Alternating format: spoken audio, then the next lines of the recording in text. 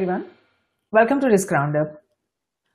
When the wireless technology industry moves at the speed of light, what will be its impact to the existing and emerging initiatives in cyberspace, geospace, and space?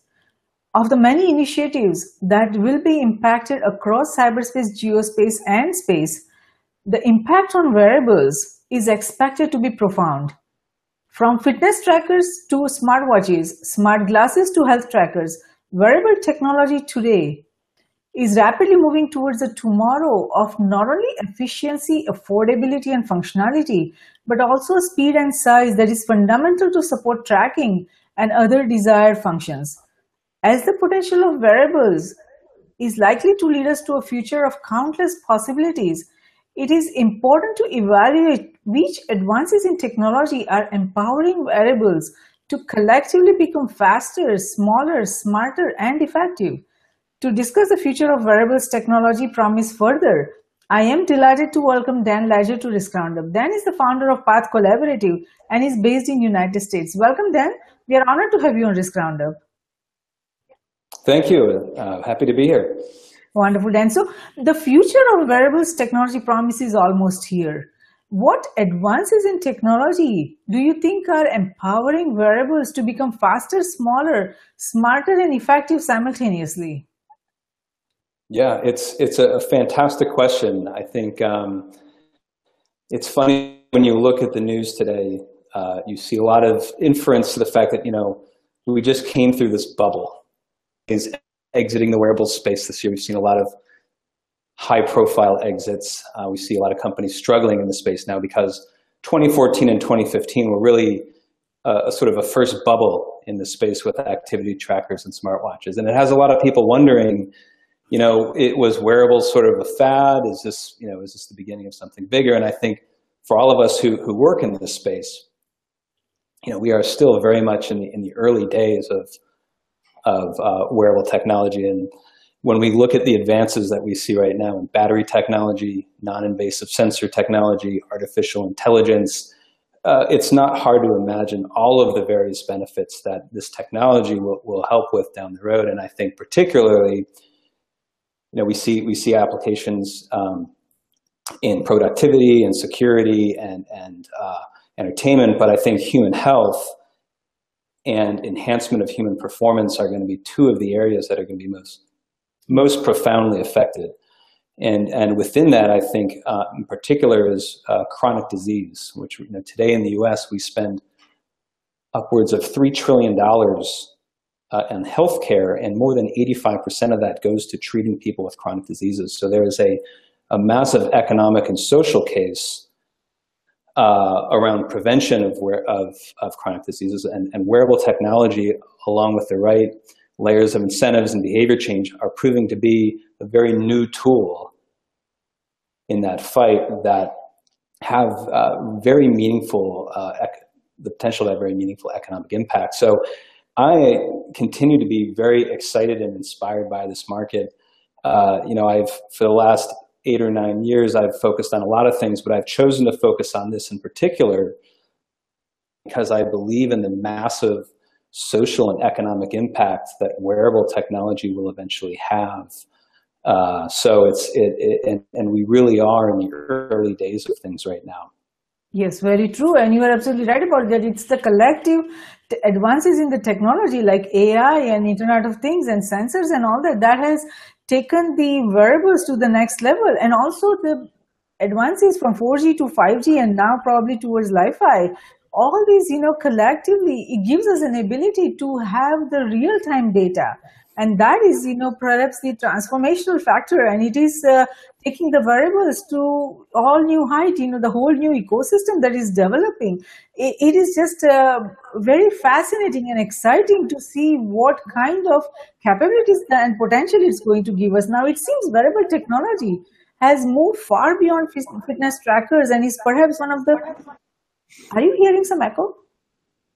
I am not.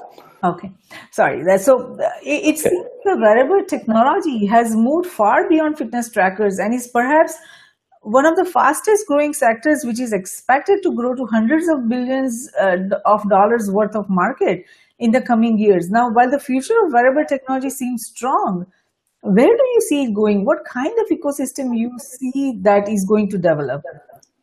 Yeah, no, it's a great question. I think the first question is really how you define the space. Because when we think about wearable technology in a modern context, we think mostly about smart connected devices.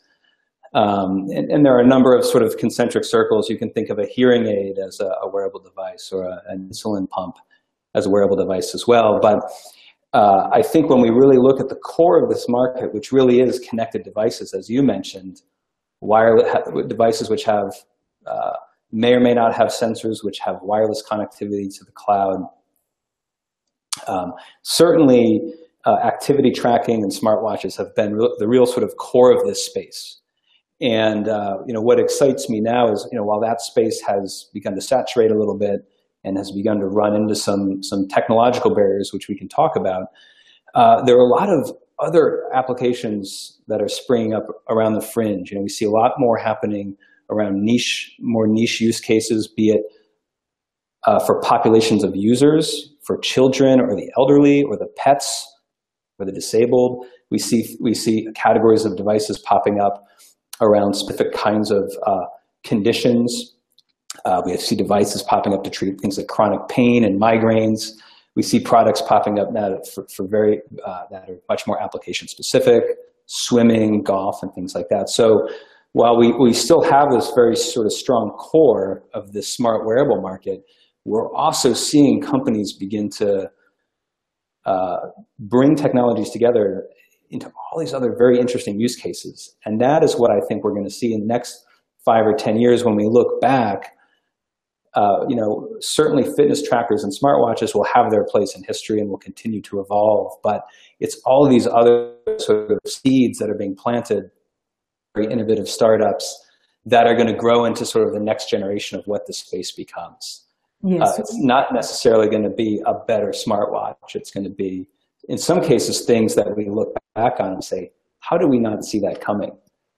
How do we not see the opportunity to rearrange those sensors and apply them, which is a much better application than, for example, something on your wrist. Yes. So what excites me is just constantly seeing new companies sort of pushing the envelope with creativity, imagination, and just, there are a lot of state-of-the-art technologies to really push the envelope. Yes, very true. And you are right that there are a lot of new innovators and new startups that are, popping up everywhere. I mean, based on your observation, which startup seems to be very promising and who seems to be the top players in wearables today, if we talk about United States? Yeah, it's a great question. When we look at sort of the traditional smart wearables today, I mean, obviously, Apple, Fitbit, Xiaomi are remain the largest player in the space. Fitbit, for example, recently stated in their quarterly investor call a few weeks ago that their Fitbit Blaze last quarter outsold all of the Android Wear devices in North America, just to give you a sense of the success they've had in their platform. On the other hand, we've seen high-profile players like HTC and Motorola announce that they're no longer playing in the space because it's too hard. It's too difficult. It remains a very difficult market. It remains a market that has a lot of fluctuation. It's very capital intensive. But there are a few companies out there that excite me. There's a company here in Boston called Neurometrics that builds a calf band that's designed to treat chronic pain, and it's an alternative to opioid-based treatments. And they've gone through FDA approval, and they've had a number of very sort of promising results with that. And I think that's a great example of people taking a big step back and saying, there are physiology that may not be obvious to the average person on the street, but we found a clever way to stimulate this nerve in the calf that has been shown to sort of reduce chronic pain. There's companies doing sort of the same thing with migraine headaches, for example. I'm looking over here because I have a little list of some of the companies that I sort of have found interesting over the years. Spire.io is a company that clip that is designed to help people manage stress. So it monitors your breathing rate, sort of a gentle haptic nudge when you're in a state of sort of high arousal, and it helps to sort of train you to sort of better manage your stress. There's a company called the Muse Headband, which is designed to help people with mindfulness and meditation. It's an EEG band that measures your brain waves while you meditate to help keep you in a state of concentration.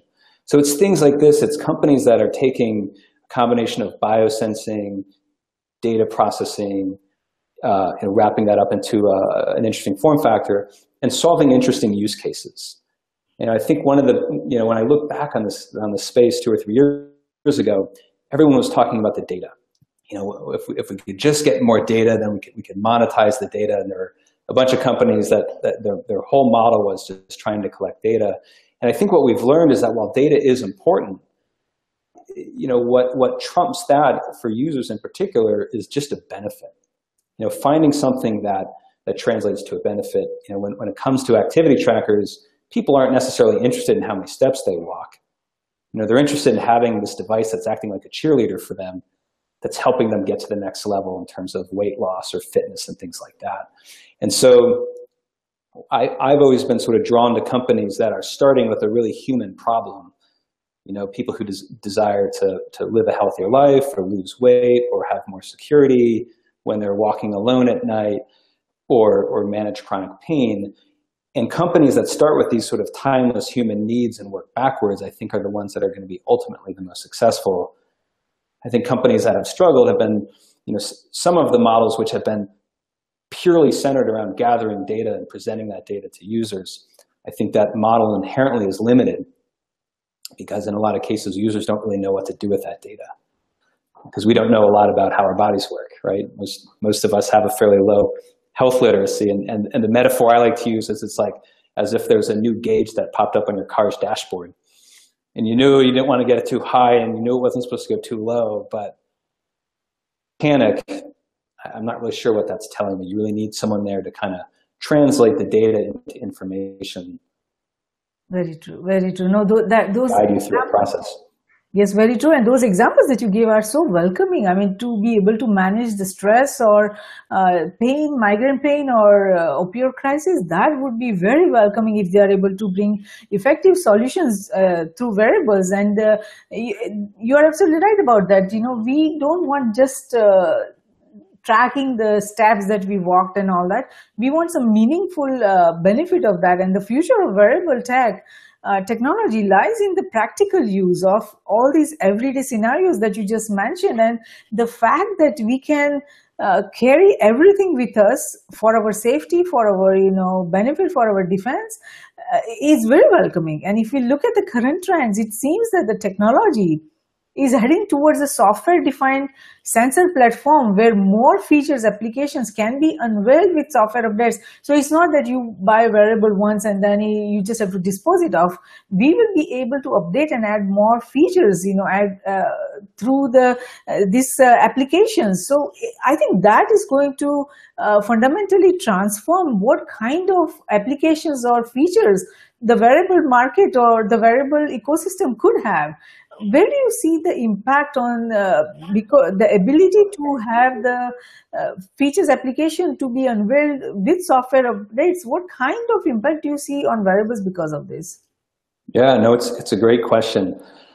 One of the models that I think is emerging, particularly with Fitbit and Apple, is giving developers access to biodata and allowing them to find ways to sort of an experience that is enhanced beyond the native experience of an Apple Watch or a Fitbit Ionic. And I think that is going to open up some really interesting possibilities as certain kinds of developers get access to that health and find more interesting ways to sort of create value for users in more interesting niche use cases. if it's measuring arousal or measuring stress, or if it's helping people enhance their workouts. It's going to be really interesting to see how Apple and Fitbit in particular mobilize their developer ecosystems in the years to come and use them as a way to unlock more of these capabilities. One of the interesting things about this market is, while we hear a lot about sensors, particularly in IoT, the sensors at the edge and all of these developments in sensors, when it comes to wearables, all of the sensors are what are called non-invasive sensors, meaning they sit outside your body, and they use light or measurements of electrical potential to try to figure out what's going on inside your body. And the challenge is that it's really hard. It's really hard to do non-invasive sensing reliably. And what we've seen is that the industry has fairly reliably gotten to a point where we can measure heart rate for people across a lot of different body compositions and skin types. But there are a lot of other types of physiological measurements that are really hard to do from the outside. If we wanted to measure stress or the presence of a hormone in the blood, that's really hard to do. And the metaphor I like to use is, if you've ever gone to a movie theater complex and you're walking down the hallway to your theater, you may hear a rumble from the theater door that you're passing, and you think to yourself, is that an action movie or is it a love story? All I heard was a rumble, and the sensors on our body have sort of the same problem. When we're trying to measure emotion or stress or some of these more interesting sort of physiological states, the sensor alone is very limited in what it gathers, and there's this huge data puzzle that exists in terms of finding the remaining context to put together a story and doing that accurately. And so what we've seen in the industry now is, here we are in 2017, and we see these new products coming out that don't look that different from the products we saw in 2014 when we first started seeing heart rate coming into wearable devices. They've gotten a little smaller. The heart rate sensing has gotten better. But in a way, we've been sort of stalled out as an industry because reliably getting to those higher order insights across populations is a huge challenge.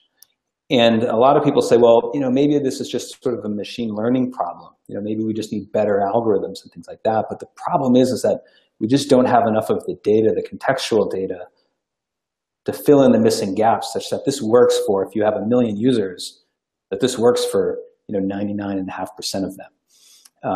And that's been a big challenge, and I think that's something that the people who are ultimately going to solve it are those who are thinking radically differently about how sensors should be used and arranged in the body, or people who are out there building these really interesting data partnerships and saying, we can gather this physiological data.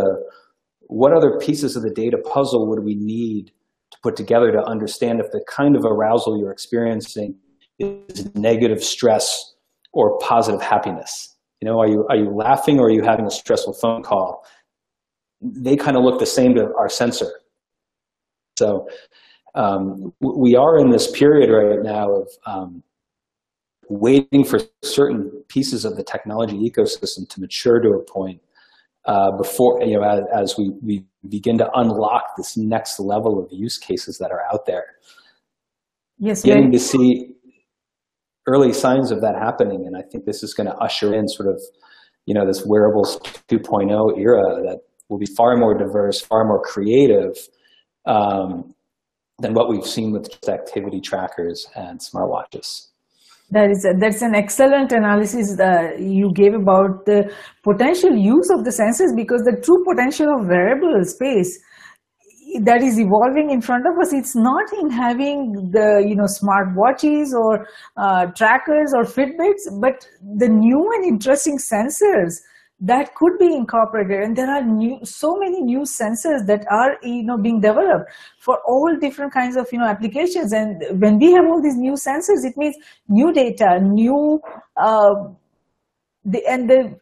each new data that we can get, it means new insights into all the applicability of those insights into markets, which industries we can target, what kind of problems we can solve by having that particular data.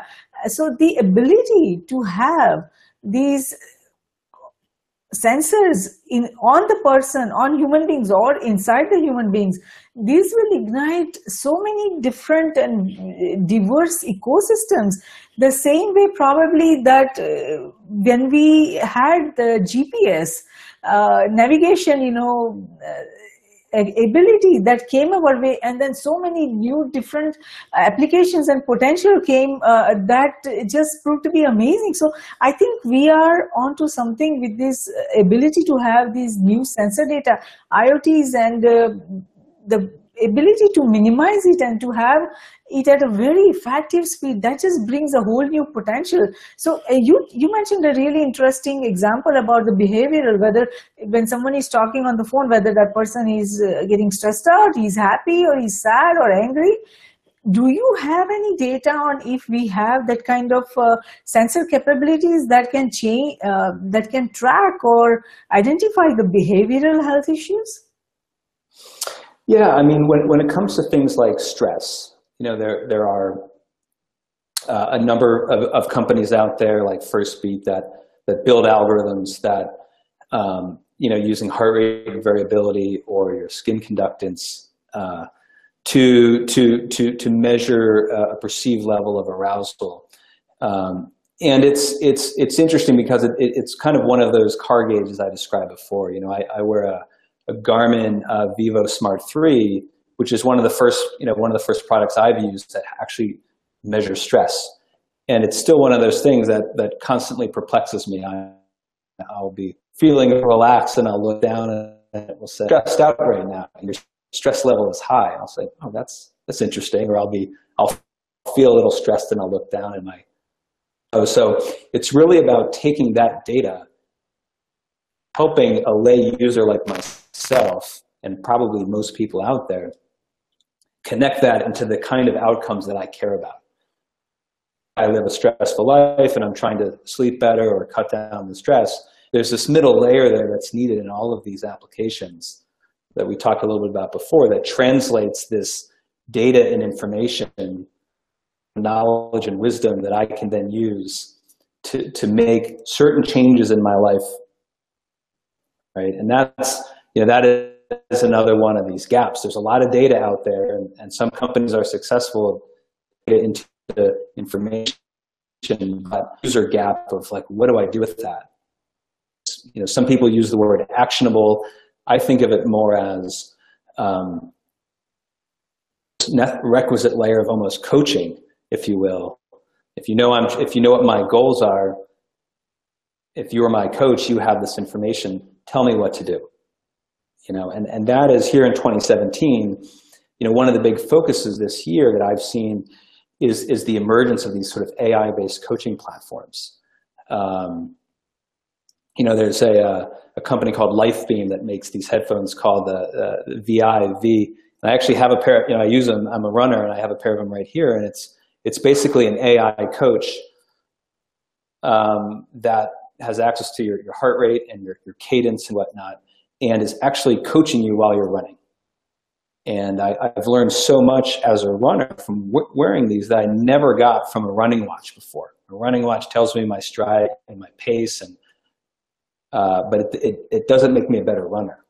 Yes. And so I think what we're really seeing in this next wave of products is the importance of using AI and coaching to make these experiences much more human, much more like, I understand your goals, I'm going to help you get there, versus I am a device on your wrist that's going to give you data, and it's then your responsibility to figure out what you want to do with that data.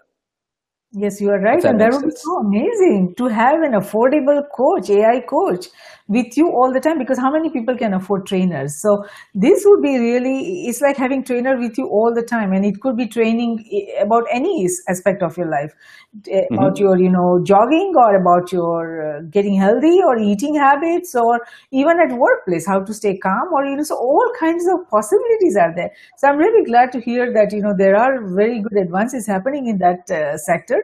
But compared to looking at that, when you evaluate that, what industries do you see that has a potential of changing because of that ability to have that kind of training, AI-based trainer with you all the time, or coach all the time?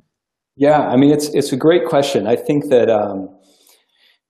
when we look out at the applications of wearable technology, and this in particular, because I think helping people change behaviors through coaching and the right incentives, offers some of the largest, I think, payback. And this again gets back to what we talked about earlier with chronic disease. So I think certainly when we think about population health and healthcare, I think what we've learned and what a growing number of studies and programs have shown us over the last few years is that when you take an activity tracker and you take that and you wrap around it the right incentives, the right coaching, the right support, the right information for people, you can affect really meaningful lifestyle change in their lives, which is great. So you take people who maybe are a little older, who have never exercised in their life, and with the right layers of incentives and again, coaching and tracking, you see people make these fairly profound lifestyle changes. I think Fitbit does a nice job of talking about people in their network, their users who have for whom these devices have been transformative. I talked to a lot of people anecdotally who said, "Oh yeah, I got a Fitbit and I lost 50 pounds." I talked to a lot of physicians, and one physician was telling me, he's like, "I've seen this patient for 20 years, and every year he somehow manages to gain 5 or 10 pounds. And this one year he came into my office, I walked into my office and there was this thin man wearing a tank top. And since I had seen him last, he had lost like 150 pounds. And he's like, I got a Fitbit. And that's what it was. And Fitbits don't work for everyone. You really need to be in the right kind of state of mind from a behavior change perspective. There's some people out there who, for whom they'll get a Fitbit and they will throw it in a drawer and they'll never wear it. And that's fine, and that's part of the population. But there are a lot of other people for whom those kinds of products are really great medicine. And it's not really the tracking that's so great. It's the fact that you have this list that's giving you this positive feedback and positive support. Yes. The step count happens to be part of that, but what is really meaningful for those populations is just the positive feedback and the support they get from their friends and their network. Very true. Very Fitbit's network. Motivation, they get, and exactly. Constant feedback. But you mentioned about, that exercise and tracking and taking steps is one thing, but the ability to manage stress. I think if we are able to create an application using AI-based some sort of coach that will help you manage stress no matter where you are, whether you are at home or in gym, or whether you are at workplaces, or whether you are in some social circles, because that's where I think, or in college dorms, there's so much stress everywhere. There is not a single place, single location or single profession that is without stress, and not everyone is able to do something about it. Not everyone is thinking of going to psychologists or getting some therapy or getting to counselors. It just is not happening. There are many factors for that, because people don't want to go and talk about their problems. But if we have this kind of AI-based coach in a wearable format with you 24/7, it will bring such a fundamental transformation in how we manage our stress level. It will be it is going to bring so much benefit to each and every individual. When you talked about those variables, are those variables developed at a stage where we can commercialize that?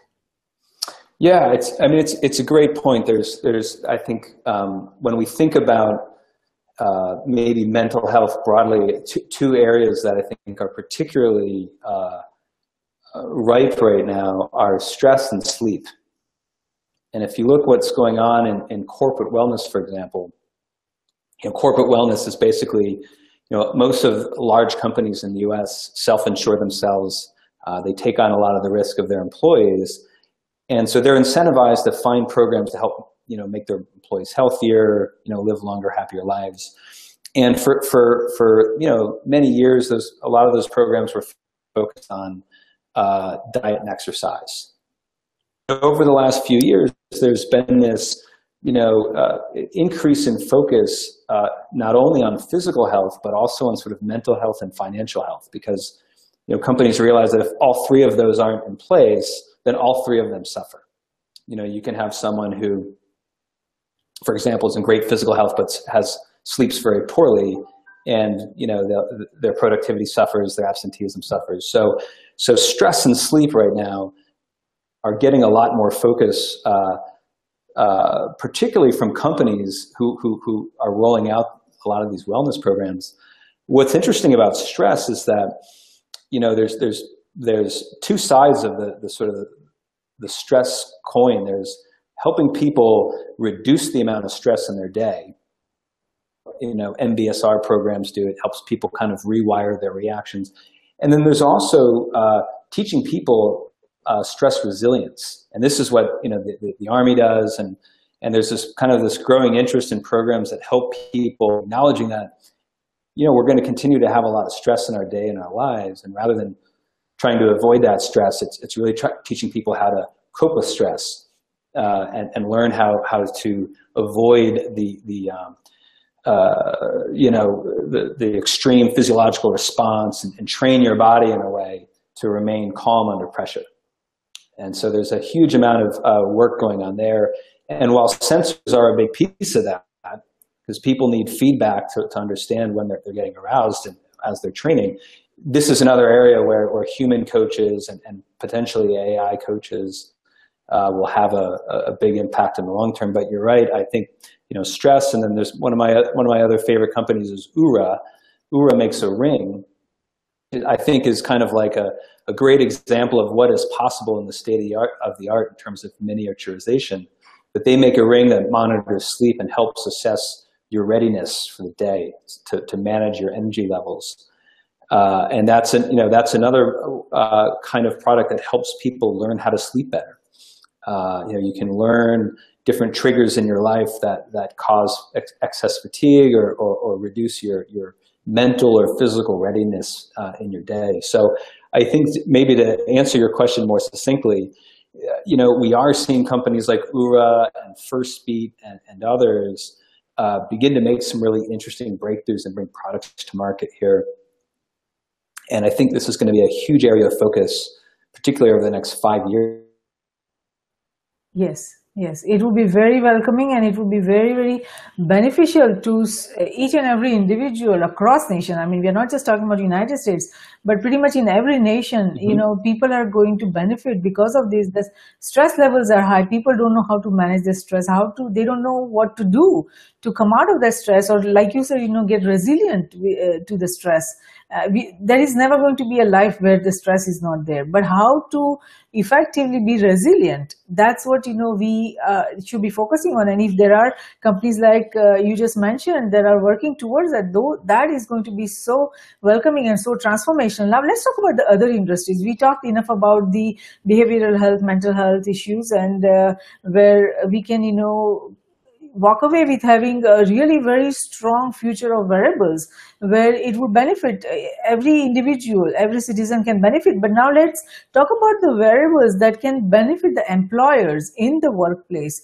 Wearable technology is poised to explode in the workplace. That's what all the signs are pointing to. And it's potentially significant impact. It will bring very significant impact on the economy, because wearables are already leveraging advances in voice technology, biometrics, and communications, and they are just growing very rapidly.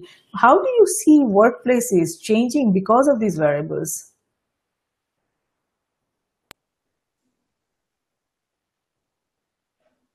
I lost you for a minute. Sorry about that. Yeah, I don't know what happened. Were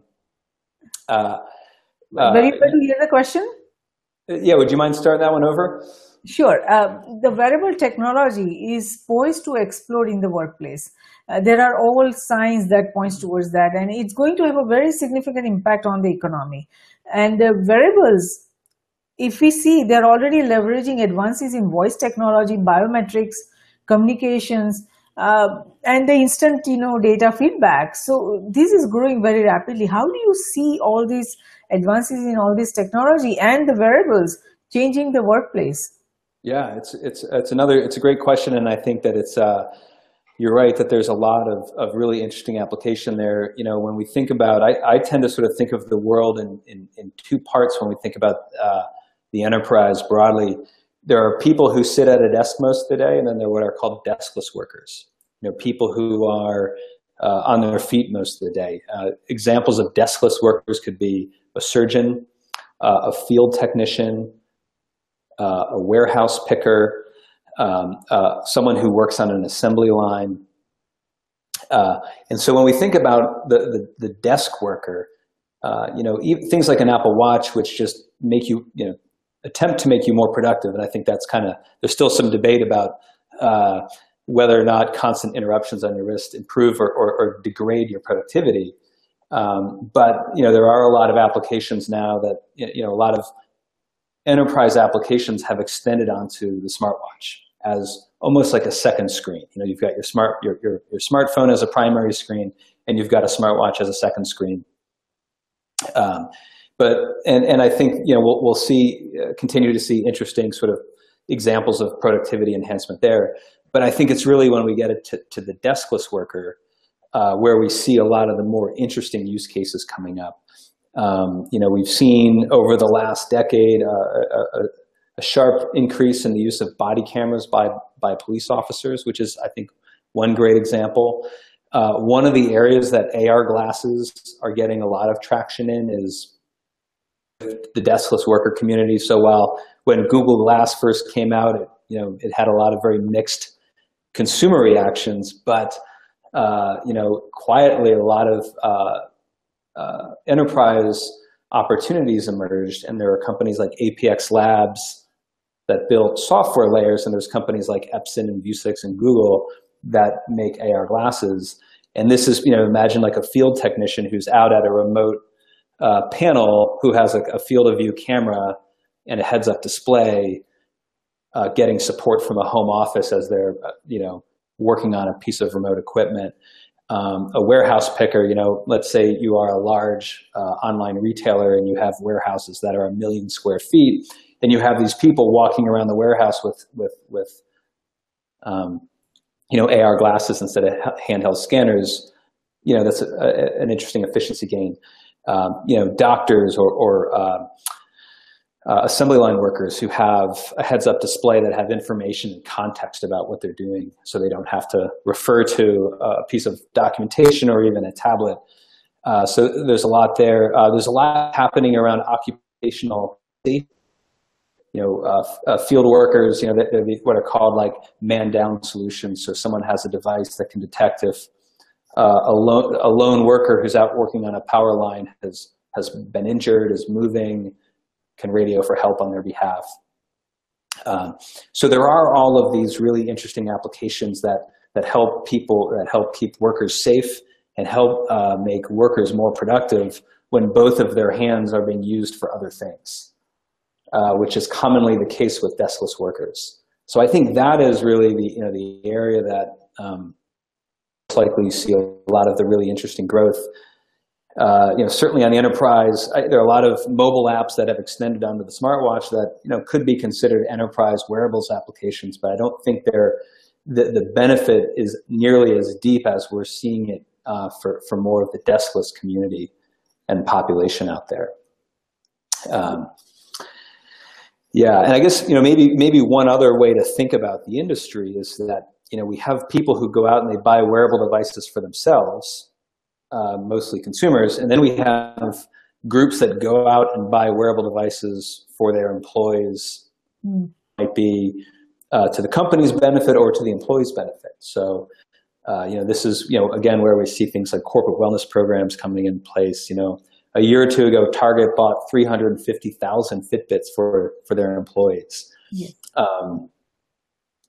So programs like that aimed at keeping employee populations healthy and, you know, delaying the onset of chronic disease as long as possible in many cases.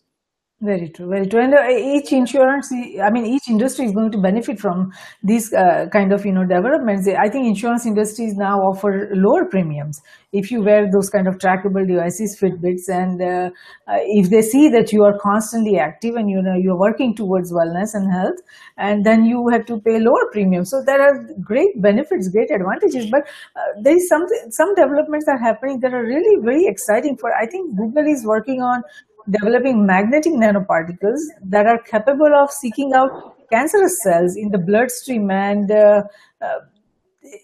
these kind of nanotech powered wearables, I'm not sure if we are close to reality, but if we are able to pull through this and manipulating substance on the atomic and molecular level, it could provide us a entirely new host of wearable technology capabilities. Do you see nanotech powered wearables possibility in near future? Yeah, it's a good question. I mean, there are two kind of categories of wearables that, again, I don't know if I would necessarily call them wearables anymore, but they're ingestible devices. Yes. And injectables and then implantables, things that we put under our skin. I was at the Wear conference in San Francisco a month and a half ago, or 2 months ago, and at the conference they did a live implant of an RFID device on a volunteer who was there, and they implanted this device under the skin by her thumb, which was kind of I had not seen that in the agenda, and I was quite taken to watch this medical procedure take place in a hotel ballroom. But it was really neat, the fact that they have these devices now that are about the size of a grain of rice that you can just inject underneath the skin of your between your thumb and your forefinger, and anyone who's a jeweler is qualified to do this. And you can open up smart locks, so you can store the keys to your home or other smart locks you have in your life, so you no longer need to bring a wallet or a key card with you or a fob. I think in the short term there are a number of really neat applications like that. Or patches and stickers. There's a company called, I think it's Proteus, that has a pill that you smaller than a grain of pass through your body and gathers a bunch of vitals, and you have a wearable device that kind of picks up, it's a patch that picks up the signal from this tiny little device that's going to the digestive system. So we see stuff like that is FDA approved, that's on the market today. When we start getting into nanotechnology and nanorobots and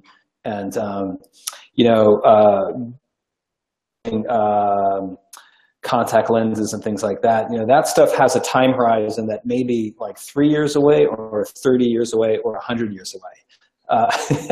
So there is, I think it's one of those things you look at like, it's going to be really neat when we get there, but it's, Yes, there's still a lot to figure out in those. You're right. Yes, very true. And you're right. There is, getting inside the body is much better in terms of understanding what's going on. It's like getting into the movie theater. Yes. Through the door and trying to ascertain what's going on inside. What the plot of the movie is. So, very true. I think when we find ways to do invasive sensing a little bit more. In a way that's a little bit more palatable for consumers, other than having people prick themselves and draw their own blood, I think that's also going to open up a lot of interesting applications. For example, there's a company that uses nanoneedles, that kind of press up against your skin. That doesn't necessarily cause discomfort, but it gets through the skin and into sort of the analyze blood and body chemistry subcutaneously. So I think we're going to see a lot of neat innovation there as well over the next sort of decade. Great. Those are all really welcoming innovations. And if we talk about the applications of all these advances in wearables and other technologies, there is so much happening for each and every industry, and it would take probably an hour for each individual industry. So we won't be able to address all those advances or applications of wearables industry specific. Let's talk a little bit about the challenges that this industry is facing, the wearables, because a lot of people say that for wearables there needs to be innovation in battery to be able to succeed in the coming years the way we would like it to succeed, because the battery of wearables doesn't last long enough, and that a lot of people are saying, a lot of analysts, and there is a growing feeling that unless we solve that problem, then we are not going to have an effective use of the wearables. What advances or what developments do you see to overcome this power challenge that we are facing? Yeah, it's a great question. You're right in that, battery tech, the complaint across all portable electronics industries is that battery technology has really failed to keep up with the rest of technology. I think in the case of wearables, two things are kind of happening to mitigate the slower than desired progress in batteries. The first is that we're seeing the emergence of a component supply chain designed for wearable devices. When wearables first emerged, we borrowed components from the smartphone supply chain. We borrowed accelerometers and whatnot. And now a number of semiconductor companies are now providing ultra low power, very small form factor accelerometers, microprocessors, and things like that. So while the battery capacity maybe hasn't gone up very much, the amount of energy and power that these chips use has gone down quite a bit, which is why, I had a Basis B1 watch that had, a battery life of a day or two that did continuous heart rate monitoring. So it's basically shining a light into your skin all the time. And I have this Garmin Vivo Smart 3, it has a much better battery life. It probably has a smaller battery, but because the components have gotten so much more power efficient, batteries last longer. So that's been one thing that's been really nice. The other thing that's starting to happen is we're seeing begin to use energy harvesting in wearable devices. So there's a watch that just came out, and I'm not sure if they're shipping yet, and I note of it here. Hold on one second as I look at my notes on my cheat sheet here. But that uses the thermal gradient on your wrist, like the difference in temperature from your wrist to the ambient air, to harvest energy, and it harvests enough energy to power the watch. It's a basic smartwatch. Of course, I can't find it on my sheet here, but it's a basic smartwatch, and it does notifications and things like that, and you never have to charge it. That would be really welcoming. Not between have to charge. And chips, we've really managed to sort of mitigate a lot of the negative consequences of lack of improvements in battery technology. The devices that still suffer most are the devices that have active displays, like an Apple Watch or a Fitbit Blaze, where, the display lights up. We've managed to cut a lot of power out of that, but they still are a fairly power intensive part of the system. And, most people want something that's on all the time so that they can glance and look what time it is. They don't necessarily have to want to, activate the display. And that's why we're still sort of locked into this world of, for a lot of smartwatch experiences, kind of 24-hour battery life. You charge it at night with your phone kind of experience. And so I think that section of the industry in particular has been the hardest hit by the lack of improvements in battery technology, because they're the ones who use the most energy in the course of the day. Yes. But you're right. There are a lot of advances happening in this sector, and there is very promising technologies coming from MIT and from also other labs. So hopefully we'll be able to overcome that in the very near future, so that we can have effective use of this technology without having to charge it or power it every now and then. Now let's talk about security, because as the digital global age advances at a rapid pace, and all these amazing IoTs and wearables and smart cars and smart homes and smart cities and smart enterprises, everything that is, emerging, they all demand rapid global network access to gain a new momentum. And in wearable ecosystem also, security is a necessary enabler for continuity of the initiative or business, or or any personal or professional initiative that is going on. And we are still struggling with managing computer and network security risk in cyberspace. Wearables is so much more complex. What are your thoughts about where we stand on managing the emerging wearable security risk? Yeah, it's a good question. So there's been a lot of discussion about both security and privacy, which are often lumped together in the same bucket, but two very different and very interesting discussions. When it comes to security, if someone stole data from my step data from my Fitbit,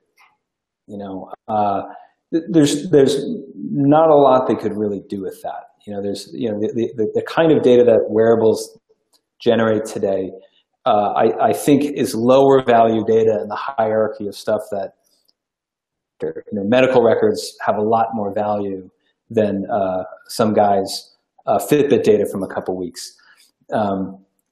With that said, though, there are and as sensors improve and we're gathering more data, that may introduce new types of threats, and that data may take on new value. The area that I think is probably the most immediate, though, is people who have implanted medical devices. I think we've learned over the last 5 years in particular that devices like pacemakers, some of these implantable devices and other medical devices have notoriously poor security. And it's not hard for someone to, it's a lot easier than one would hope for someone to gain access to an individual's pacemaker who's not a cardiologist. So I think that about all of the immediate security risks,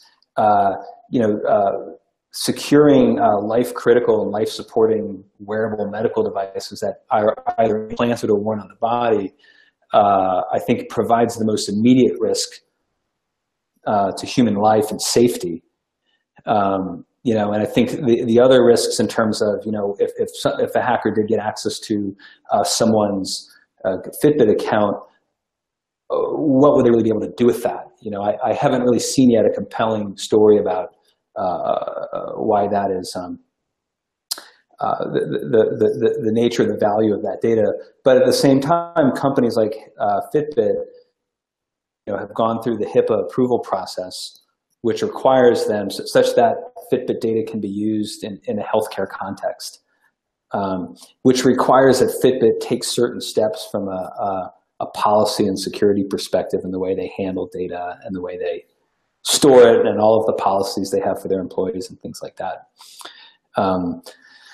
Privacy, on the other hand, I think is a much more immediate concern, particularly when we talked about the case of Target, for example. If your employer buys a Fitbit for you through an employee wellness portal to the data from that, if it's just step data, yeah, they may say, okay, so-and-so hasn't been walking very much.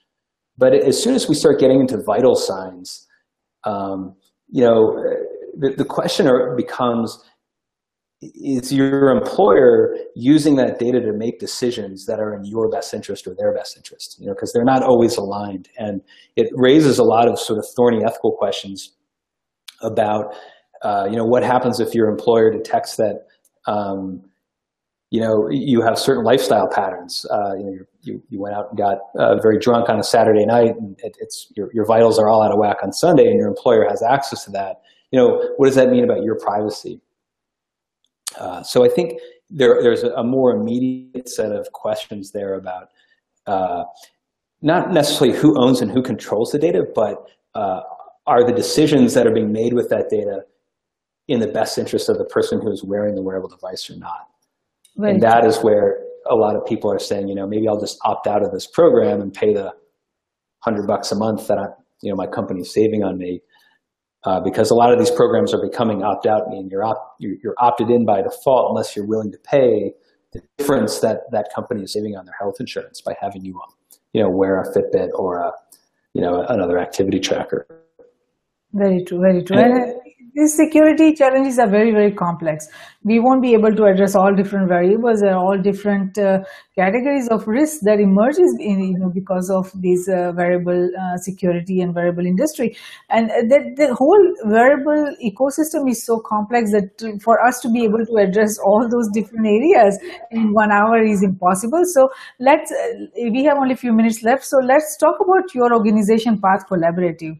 It seems you're actively advising or consulting organizations as far as their initiatives on variables or strategic consulting that you are doing.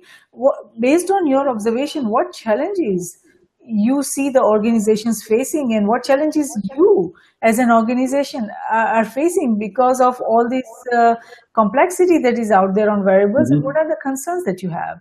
Yeah, well, I think that, the biggest problem that a lot of the companies that we work with sort of face is really trying to figure out where the next opportunities are. Now that we've seen this sort of flash in the pan of activity tracking and smartwatches, and we've seen the market contracting a little bit, a lot of companies are really trying to figure out what their play is. Where can they create a meaningful benefit for their customers? How can they take what they have and combine it with what else is out there in the industry? The thing that's exciting about this space is the nature of the opportunity changes quite a bit, right? The rate of technological progress is so high right now in terms of not only the component technology, but the algorithms and the materials and the supply chain and the data that's available in the APIs and things like that, it's a constantly changing landscape. And it's also difficult for companies to sort of keep up with, what is the state of the art? Because maybe they took a look at the space a year ago and didn't realize that certain things have changed and there's now a significant opportunity for them now. And so I think it's this, trying to figure out where the space is going, where the opportunities are, and trying to keep up with the rapid pace of development here in a way that, in a sort of a cost-effective way, is sort of like the biggest challenge. What we do, there are a lot of sort of general purpose consulting shops out that are big, that have large armies of people. The collaborative that we have is a group of industry experts that that I've known and worked with for quite a while, that really kind of cover a lot of the key checkboxes that you need to think about when you're building wearable technology or when you're building products that are designed to sort of improve human performance or human health or wellness, behavioral science, neurology, product management, product strategy, coaching, AI. Our group is sort of a curated team of folks who kind of self-assemble for projects and bring very deep domain expertise and a lot of experience to those problems. So, I like to believe that we kind of help our clients get a lot sort of deeper insight than a purpose consulting shop and find opportunities that are a little bit more creative and insightful than, what may seem to be a lot of not very exciting things that may appear on the surface. So that's sort of in a nutshell of who we are. We're kind of based, we're spread across the U.S., but a lot of us are here in Boston, which is sort of a nice healthcare hub. We've got a presence in the West Coast and down in Texas. So yeah, that's us. That's great. That's very timely initiative and very timely, effort that is required. Because not everyone, not all organizations don't have that many resources that can focus on getting that timely knowledge. So organizations like yours, can fill that gap. But now, last question is, what would you like to tell our global viewers and listeners, especially the young students everywhere across nations who are aspiring to be innovators and want to innovate into wireless technology wearable space? What would you like to tell them based on the experience you have and based on what you have seen? I love this question. I would say that one is that we've only really touched 1 to 2% of the potential here, and that the remaining white space that has really yet to be discovered is going to be opened up by creative thinkers who are able to take disparate pieces of technology and things like that and bring them together to solve meaningful problems in ways that other people haven't thought of yet. And I often see the pattern I see is that creative synthesis of product concepts isn't being done by well-established large companies. It's being done by young startups, people who have not already been taught to think about the world or think about system architecture or product architecture a certain way. And that I think it is this group that will herald the next waves of innovation in the space. There are a lot of challenges. It is a very capital-intensive space. It's hard the challenges we've talked about, but people who have creativity and the ability to build partnerships in this industry, I think, are going to be the most transformative players. So yes. Have at it, I'd say. the world, the world is your oyster. I think that there's so much potential. Yes, very true. There is so much potential all across nations. So thank you so much, Dan, for participating in Risk Roundup today. My pleasure. We appreciate your thoughtful insight on the future of wireless technology, that is wearables, and our global viewers and listeners will benefit tremendously from the information you provided on wearables and its future. And even if a single individual or entity can come up with an idea to innovate and bring more functionality to wearables in a secured manner and also make wearables more affordable, accessible, effective, based on the discussion we had today, this Risk Roundup dialogue has been of service, and we thank you for that. Thank you. So as we move from an age where technology used to be on our desk, then it went into our pockets, we are entering an exciting new age where technology will not only be cleverly displayed on human bodies, but will one day even be merged within the human body. And that makes it so transformational, and it is important that we evaluate what does this mean for individuals and entities across nations, its government, industries, organizations, and academia. What impact does it have, and what security risk does it bring to us? Risk groups, cybersecurity, geosecurity, and space security risk research centers are created for this very reason, to identify, evaluate, and manage the risk facing NGIOA and CGS, that means cyberspace, geospace, and space. We at Risk Group believe that risk management, security, and peace, they work together hand in hand. Though security is related to management of threats and peace to the management of conflict, risk management is related to management of security vulnerabilities as well as management of conflict. It is not possible to conceive any one of the three without the existence of the other two. All three concepts feed into each other. We believe that the security we build for ourselves is precarious and uncertain until it is secure for everyone across nations. Tradition becomes our security, so if we build a culture of managing risk effectively, it will lead us to security, and security will lead us to peace. Let's manage the existing and emerging risks together. For more information on the Risk Roundups, to other Risk Roundup videos, or hear the Risk Roundup podcast, please go to riskgroupllc.com and do not forget to subscribe and share. Until next time, I'm Jayashree Pandya, host of Risk Roundup, signing off. See you next time. Thank you.